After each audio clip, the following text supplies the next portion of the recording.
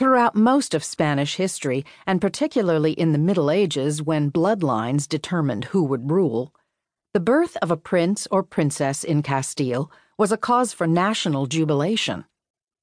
The child's arrival was breathlessly anticipated and often intimately observed by the nation's highest-ranking families, who competed for the right to attend the delivery. Street festivals were orchestrated, gifts were exchanged. The child's baptism was a particularly reverent celebration. But when Isabella, the daughter of King Juan II, arrived in this world in late April 1451, this was not the case. Castile already had a male heir, Isabella's older half-brother Enrique, born to Juan's first wife, and the line of succession seemed set. Prince Enrique was 26, married, and already had a court of his own. Enrique's children, when they came along, would presumably rule when Enrique died. Isabella's own mother, who was 23 years old, was Juan's second wife, and King Juan had not been there when the baby was delivered.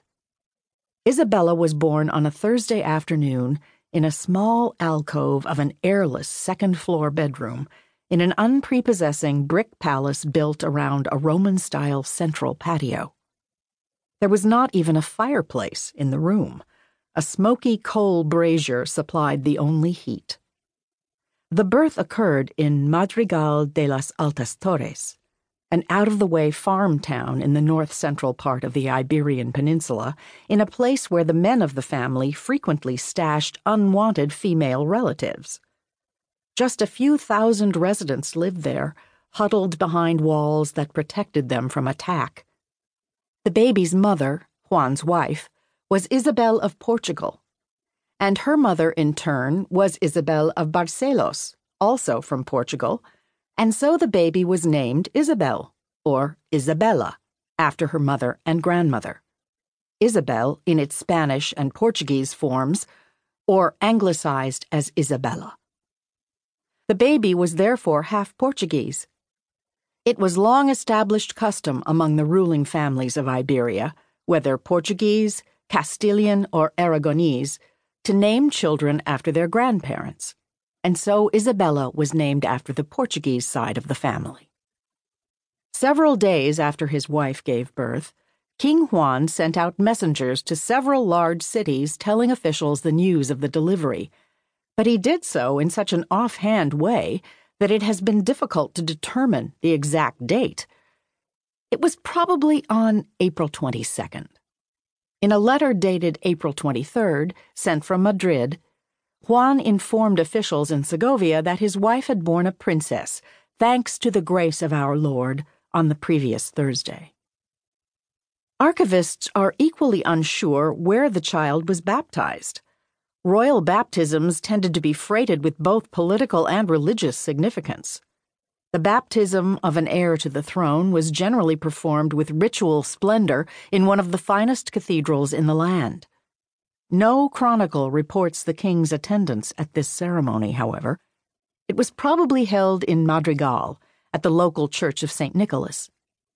The fact that nobody knows where Isabella was baptized underscores the general lack of interest in the baby's arrival.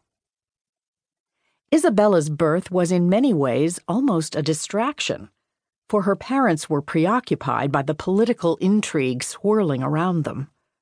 Her father was approaching an acrimonious, fatal parting of the ways with his closest friend and adviser, Álvaro de Luna, a man who was both brilliant and ruthless.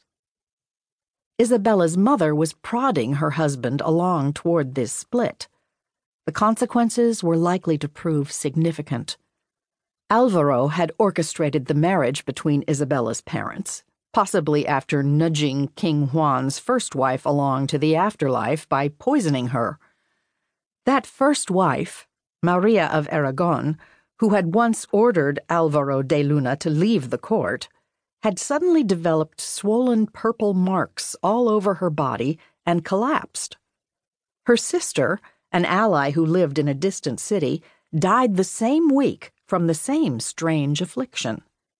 Queen Isabel had reason to believe that she too might be at risk if her actions were seen to be jeopardizing Alvaro's steely grip over her husband and his administration. Yet she sought that outcome nonetheless.